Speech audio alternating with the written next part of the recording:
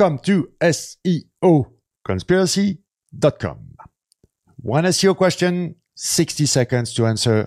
Let's go.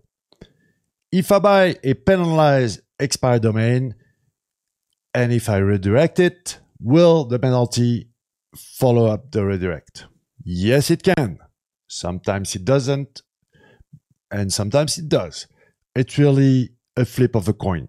There is no straight answer to that question.